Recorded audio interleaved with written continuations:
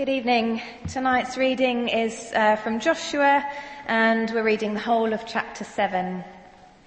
It's on page 221 if you want to follow in the church Bibles, and it's also on the screen. So Joshua chapter 7. But the Israelites were unfaithful in regard to the devoted things. Achan, son of Carmi, the son of Zimri, the son of Zerah of the tribe of Judah, took some of them. So the Lord's anger burned against Israel. Now Joshua sent men from Jericho to Ai, which is near Beth-aven, to the east of Bethel, and told them, "Go up and spy out the region." So the men went up and spied out Ai. But when they returned to Joshua, they said, "Not all the army will have to go up against Ai. Send 2,000 or 3,000 men to take it, and do not weary the whole army, for only a few people live there." So about 3,000 went up, but they were routed by the men of Ai, who killed about 36 of them. They chased the Israelites from the city gate as far as the stone quarries and struck them down on the slopes. At this, the hearts of the people melted in fear and became like water.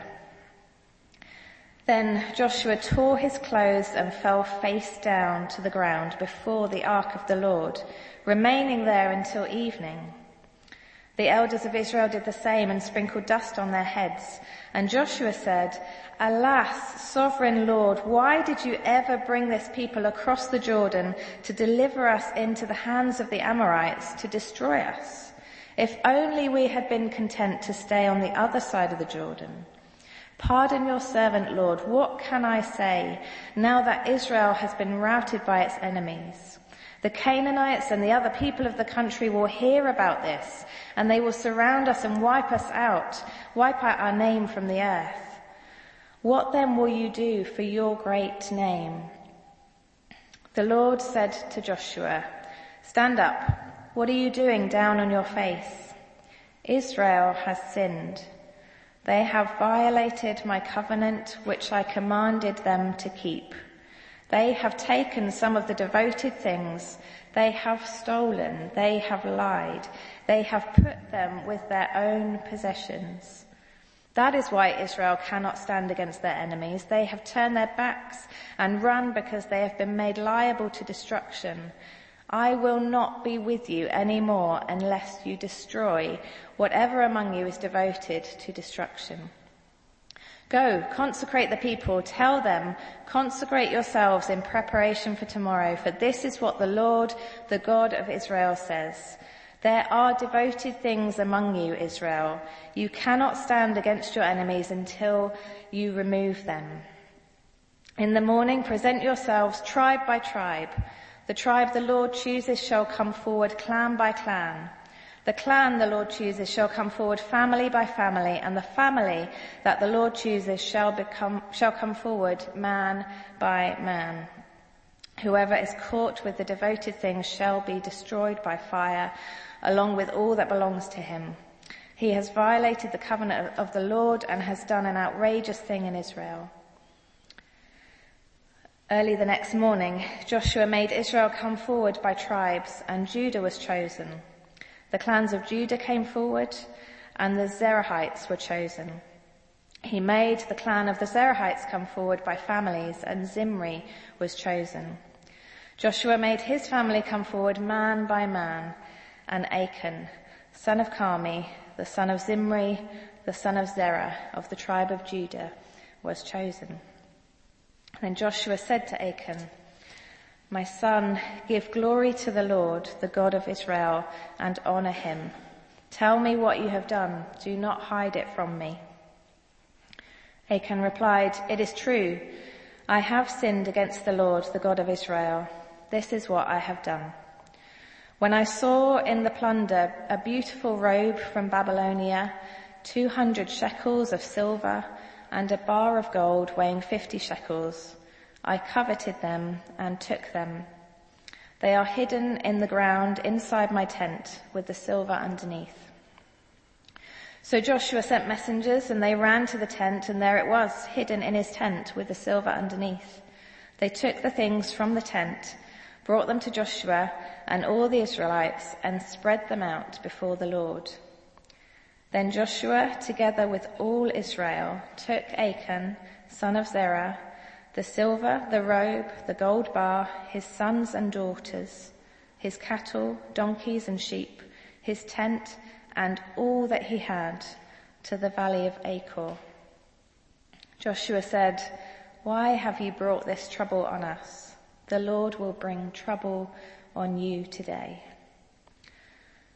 Then all Israel stoned him, and after they had stoned the rest, they burned them. Over Achan they heaped up a large pile of rocks, which remains to this day. Then the Lord turned from his fierce anger. Therefore that place has been called the Valley of Achor ever since.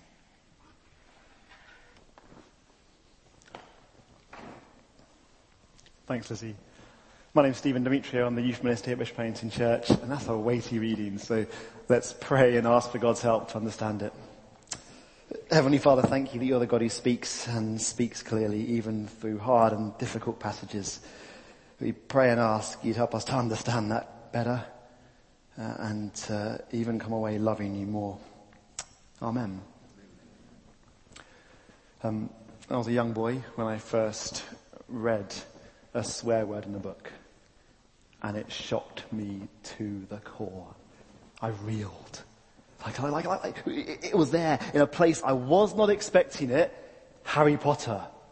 So in her early years, there were some fun wizarding swears like galloping gorgons and Merlin's beard, like deplorable language in any sense of the word. But in her later books, there it was, in black and white, a rude word. And she even capitalized it as well.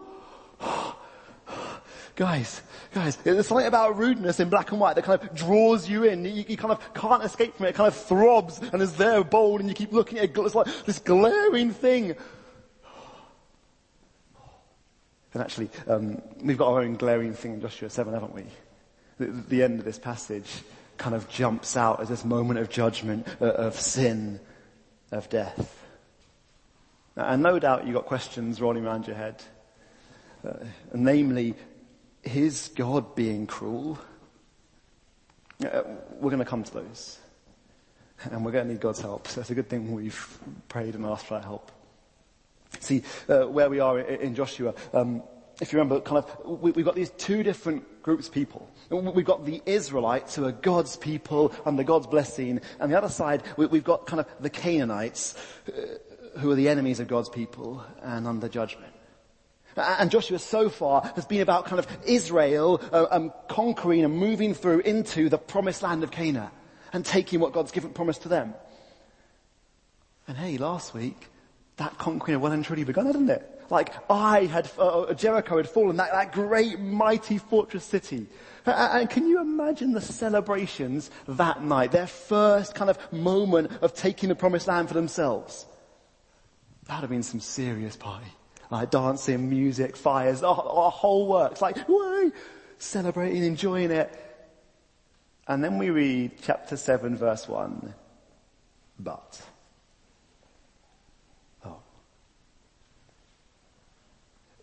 the Israelites were unfaithful in regard to devoted things. Achan took some of them. There are signs that things are changing. Achan's name, it means the troubler. The next city on kind of Israel's to conquer list is which literally means ruin. So we're kind of expecting some trouble and ruin to come beware God's people. And it all kind of has to do with stuff that's like devoted to destruction. You notice that? And Ben was talking about this last week, so good to kind of recap what Ben was saying. It goes back to Joshua 6, verse 18. Here's what it says. Keep away from the devoted things so that you will not bring about your own destruction by taking any of them. There's three kind of words that jump out there. One is devoted, 2 is destruction, and 3, kind of not in the passage, but dangerous. That's what this stuff is. See, the stuff in Jericho, the people in Jericho, was marked out as devoted, set apart. Kind of the opposite of sacred. If sacred set apart for holy purposes, this is kind of set apart for judgment and destruction. One that had been a long time coming after God's patience for so long. And as such, it kind of made this stuff, well, dangerous to God's people. See, by taking this, well, last week Ben showed us it's a bit like bringing liquid poison into God's people and letting it spread. See, God cannot and will not allow any of Canaan coming into Israel. So he says, stay away from that stuff. It's not good for you. And yet, what do we read in that verse 1? Israel take Canaan into the heart of their camp. They're unfaithful. They sin.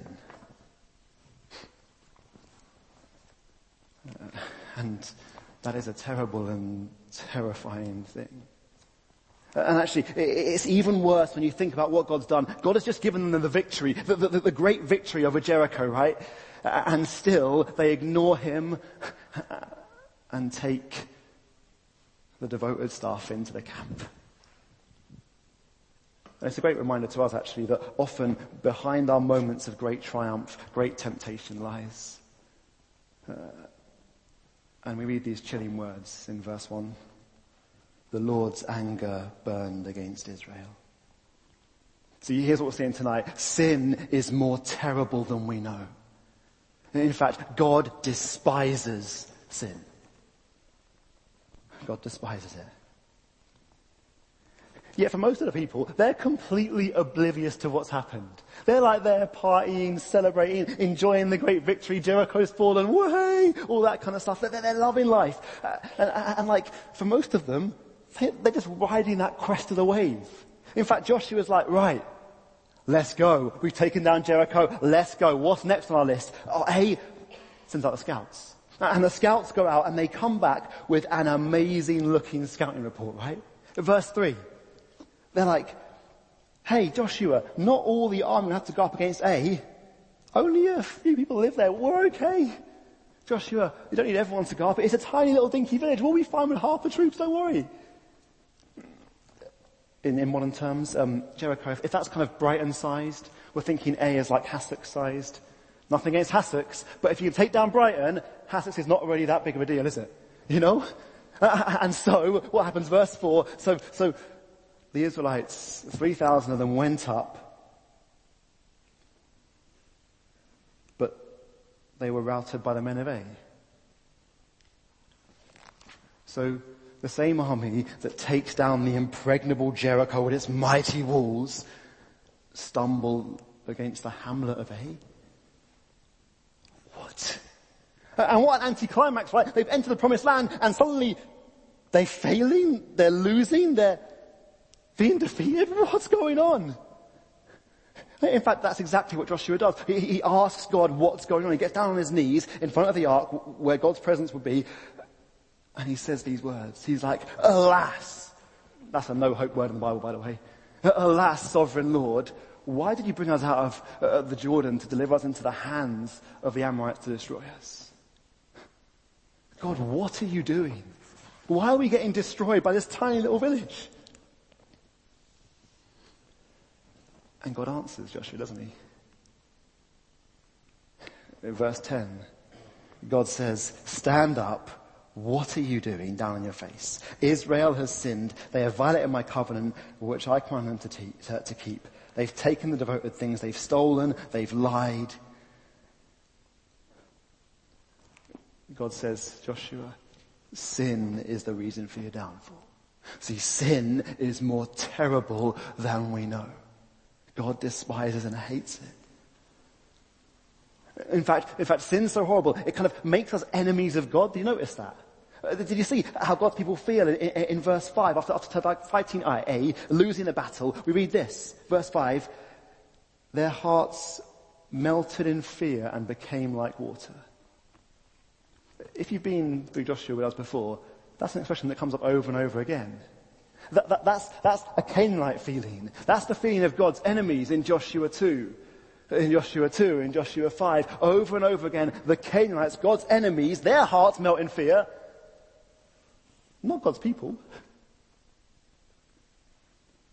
But sin is more terrible than we know. It makes us enemies of the living God. It's like by taking those devoted goods, Israel had become Canaan. Under God's judgment. But wait, I can hear you saying, Stephen, wait. Why does verse 11 say Israel have sinned? They have taken and they have lied. They have coveted. What's going on? Wasn't it just Achan? Why are the whole of Israel getting punished for Achan's sin? What's going on there? Well, I want to ask a very personal question. So you might want to close your eyes as I ask this. Okay, close your eyes. It might help. Hands up if you have been to the toilet in a swimming pool before. I know that's a personal question. Right, you can put hands down and eyes open. I have. I'm not ashamed of it. Yes, I have. Now, this is a very crass illustration, but hopefully it makes a point, right? Imagine BH to the swimming pool. Imagine I'm at the front here, desperate for the toilet. And so desperate that I go for a wee in the pool, in the BH pool. And you see me, because you can't hide that sort of thing. And you're like, Stephen, what on earth are you doing? I'm like, hey, don't worry guys. It's just over here in this little bit. You're fine, it's just here, don't worry. No, you're all tainted. Right? You're all tainted by my sin. And I know it's a silly illustration, but I think it makes like a serious point, right? That's like Achan and Israel. See, sin is more terrible than we know because the sin of the one affects the many. The sin of the one affects the many. And for us here in Hove, we're quite an individualistic society. So we're like, no thank you. No. We're about me, self, me, I. And so we don't like this sort of thing. But hey, my sin affects you, BH. And your sin affects me. Achan's sin affects all of God's people. Verse 15, he violated the covenant, the agreement God made with his people. He's done an outrageous thing, verse 15. He's taken Canaan into the heart of Israel. See, sin, it's a corporate thing. That's why as a church we confess together corporately. Because, say, sin's a corporate thing, so we confess corporately. Sin has rippling effects of consequences that we can't see and we don't know about that hurt people around us, our friends, our family, our church. And I wonder if we could see that, what a deterrent that would be, right? And a bit later on we're going to have time to confess. And in that time to confess, why not have a think about kind of the ways your actions, your sin has hurt other people? See, sin is more terrible than we know. The sin of the one affects the many. And so Joshua's there kind of on his knees. God's given him this answer. And then God says some truly chilling words in verse 12. Have a little look with me. Sin is why the Israelites cannot stand against their enemies. That's bad enough. But then he says this. I will not be with you anymore. Because of sin, Israel has become Canaan. And God says they're going to lose every single battle. But more than that, even worse than that, they're going to lose the power, the protection, the promises of the Lord God Almighty. See, sin puts us away from God. It makes us enemies of God. It's a truly terrible thing. And I hope we're kind of getting the picture here. PH family, let's not flirt around with sin. It's so much more terrible than we know. So please don't entertain those filthy or spiteful thoughts. If they come into our head, kick them out. They don't belong. Let's not kind of be drawn towards gossip and grumbling. Turn the other way, walk away. That's not good for us. And we stick to what the Bible says. Don't kind of be drawn into what culture says is right and good. No, we stick to what God says, even if others are going against that. Because sin is more terrible than we know. And we see here with Achan that sin will be judged. It's almost like kind of, well, God initiates this bag search, this Israelite bag search. He says, we're going to find the person. Verse 15. He says, whoever is caught with the devoted things shall be destroyed by fire. And kind of, let's zoom in on that camp that night as they're kind of preparing themselves. What a stark contrast to the victory parties of Jericho. A kind of silent camp, condemned. It is a truly terrible thing to be under the judgment of the Lord God Almighty. I imagine there are lots of sleepless nights in that camp. And for Achan, I just can't get into his head. What must he have been thinking overnight, knowing that the next day God's going to find the culprit? What's he thinking? Oh, we're okay. Under my tent, nice and safe. Because morning comes, and the Bible says early next morning, because no one's sleeping at that point. And kind of, well, Joshua stands there in front of all of God's people, hundreds of thousands of them at this point. And kind of they're into their 12 tribes, separated out. And one by one, Joshua calls the tribes up and asks God, is it them? Gad, come up. Is it them? Zebulun, come up. Is it them? Judah, come up. Is it them? Judah. Judah separate into their clans. He calls them forward clan by clan, asking God, is it them? Is it... Achan's clan is chosen. The net is kind of tightening around him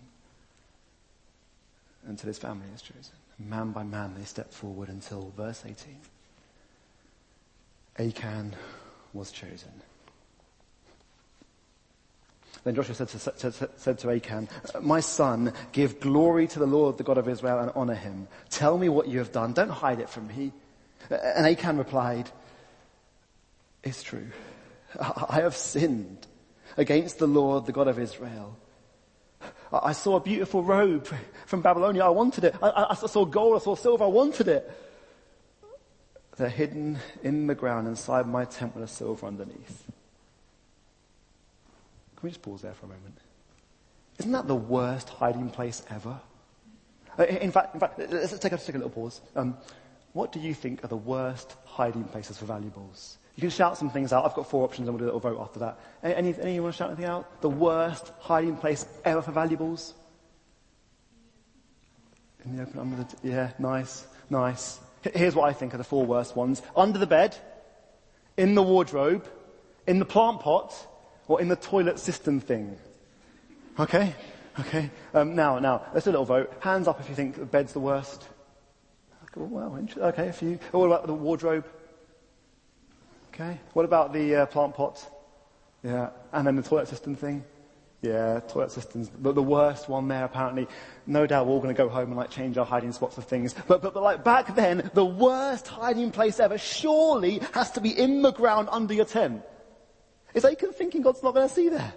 Is he going to hide that from the Lord God Almighty? No. Because nothing is hidden from God. No sin is hidden from God. Those private thoughts we play over and over again in our head, God sees on a 4K crystal clear HD TV. Those little malicious words we mutter under our breath that no one else hears, God hears full volume. Our sin is not private or hidden. God knows. And now for Achan, all of Israel know what he's done. And kind of he and his family are brought forward past the kind of betrayed looks of the people, and he's brought into this valley. And we read these words in verse 25. Why have you brought this trouble on us? The Lord will bring trouble on you today. Then all Israel stoned him. In the dark, trouble comes to the troubler of Israel. Those are those Harry Potter words in bold, aren't they? They're the throbbing, glaring thing, and we're like, what on earth is going on? Well, let's kind of work that through. By going to Christmas, I know it's a gear shift, but stay with me. In the Demetriou house, every Christmas we do a jigsaw. Right? We love jigsaws. And as everybody knows, there is only one correct way to do a jigsaw. Only one. You start from the edges. You start from the edges. Then you get like the size, the shape, the colour, the layer, all of that. You get that in place, happy days. Anything else is barbaric. Like, you start from the edges. And actually, that's the same advice, not just for jigsaws, which is the only way of doing it, obviously, but also for answering big questions in the Bible. You start with the edges. You get in place the true truths, the stuff you know about God that doesn't change. And from there, you kind of piece together bits for the middle. But these are your boundaries. So here, like we're thinking, first off, God is good and loving. He cannot and will not do evil. That's one of our edges. We know God is just. He will not punish someone unfairly. That's an edge. So whatever's going on with Achan and his family, we know it cannot compromise God's goodness, God's love, and his justice. Right? But even still, to our ears, it does sound like God's murdering someone for shoplifting, right? But remember our big headline thing, sin is more terrible than we know. Because did you see the way Achan described his sin? He said, I saw, I coveted, I took, I hid. We've heard that before in the Bible. In fact, that's a haunting echo of the first sin in the Bible in Genesis 3. Where Eve saw the fruit that looked good. Eve took the fruit, gave some to Adam, and what do? They hid from God. Exactly the same pattern. And now we're starting to see what's going on here. Because God's people have just entered into the promised land. A kind of new creation, if you will. The founding of a nation. And we've got a kind of new fall happening. And see, God sees that. He sees that all of his people are endangered by this poison that's been brought into the camp. The crime is so deadly serious that the solution has to be so drastic. God cannot let that poison spread. Sin is more terrible than we know. And hey, I wonder whether judgment bothers us so much because sin doesn't bother us enough. I wonder whether kind of judgment bothers us so much because sin doesn't bother us enough. Sin is absolute pure evil.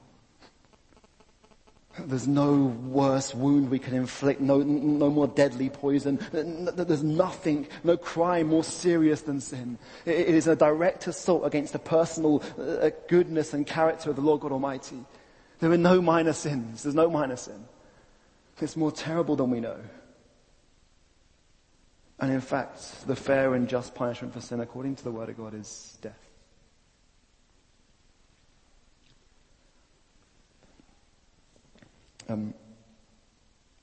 Talk about Christmas. Let's move on to birthdays in the Demetriou house.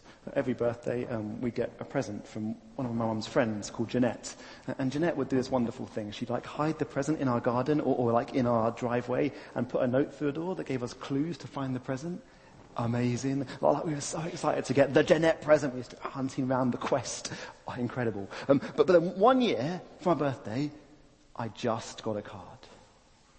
No super secret treasure hunt. I was gutted. I was annoyed. I was angry. Yes, spoiled brat Stephen. Like there, just like fuming. Where's my present? Kind of thing. But see, Jeanette, she didn't have to give me a gift. It was amazing, like wonderful love and generosity that meant she gave me a gift every year before then. In fact, a card's an incredible thing. But I'd become so presumptuous of this gift that it had become a kind of right, a thing that I thought I deserved. And hey, I wonder whether that's true with the mercy of God too. If sin is as terrible as we've kind of laid out, then as each one of us has sinned, we are enemies of God and we deserve death. And so actually every moment of life is a wonderful gift of mercy. So see, what happens at Achan isn't unfair, it's justice. We only exist and breathe and live because of the wonderful mercy of our God. And if we kind of got that into our heads, how different would our moods be, our days be, the way we act be? Sin is more terrible than we know. And so this dark chapter ends with verse 26. Over Achan they heaped a pile of large rocks, which remains to this day. Then the Lord turned from his fierce anger. As Achan dies, God's anger is satisfied. No longer are they God's enemies. They're back, brought into relationship with the living God.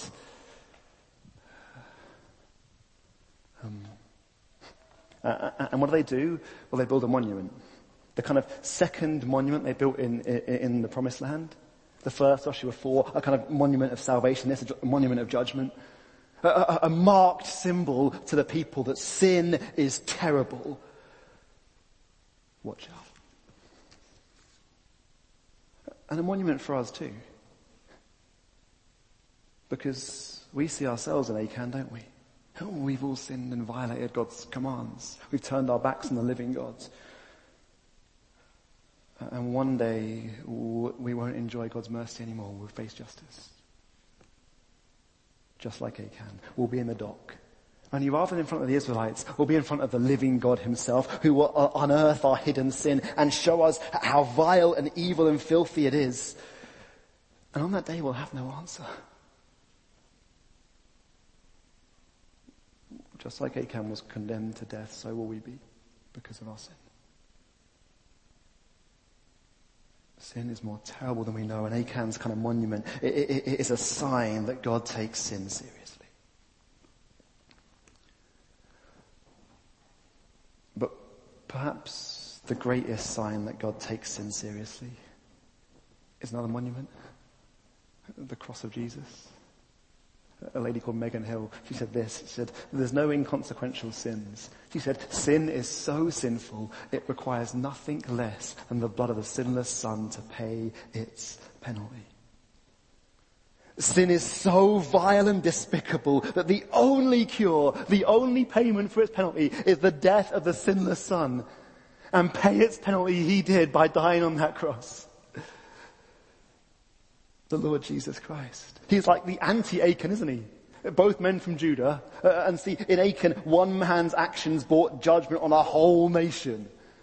In Jesus, one man's actions have brought salvation to any who would believe. In Achan, God's right anger on sin was poured out and the people were saved. Brought back to relationship with the living God. In Jesus, God's right anger on sin has been poured out. So all who trust in him can be brought back into relationship with the living God.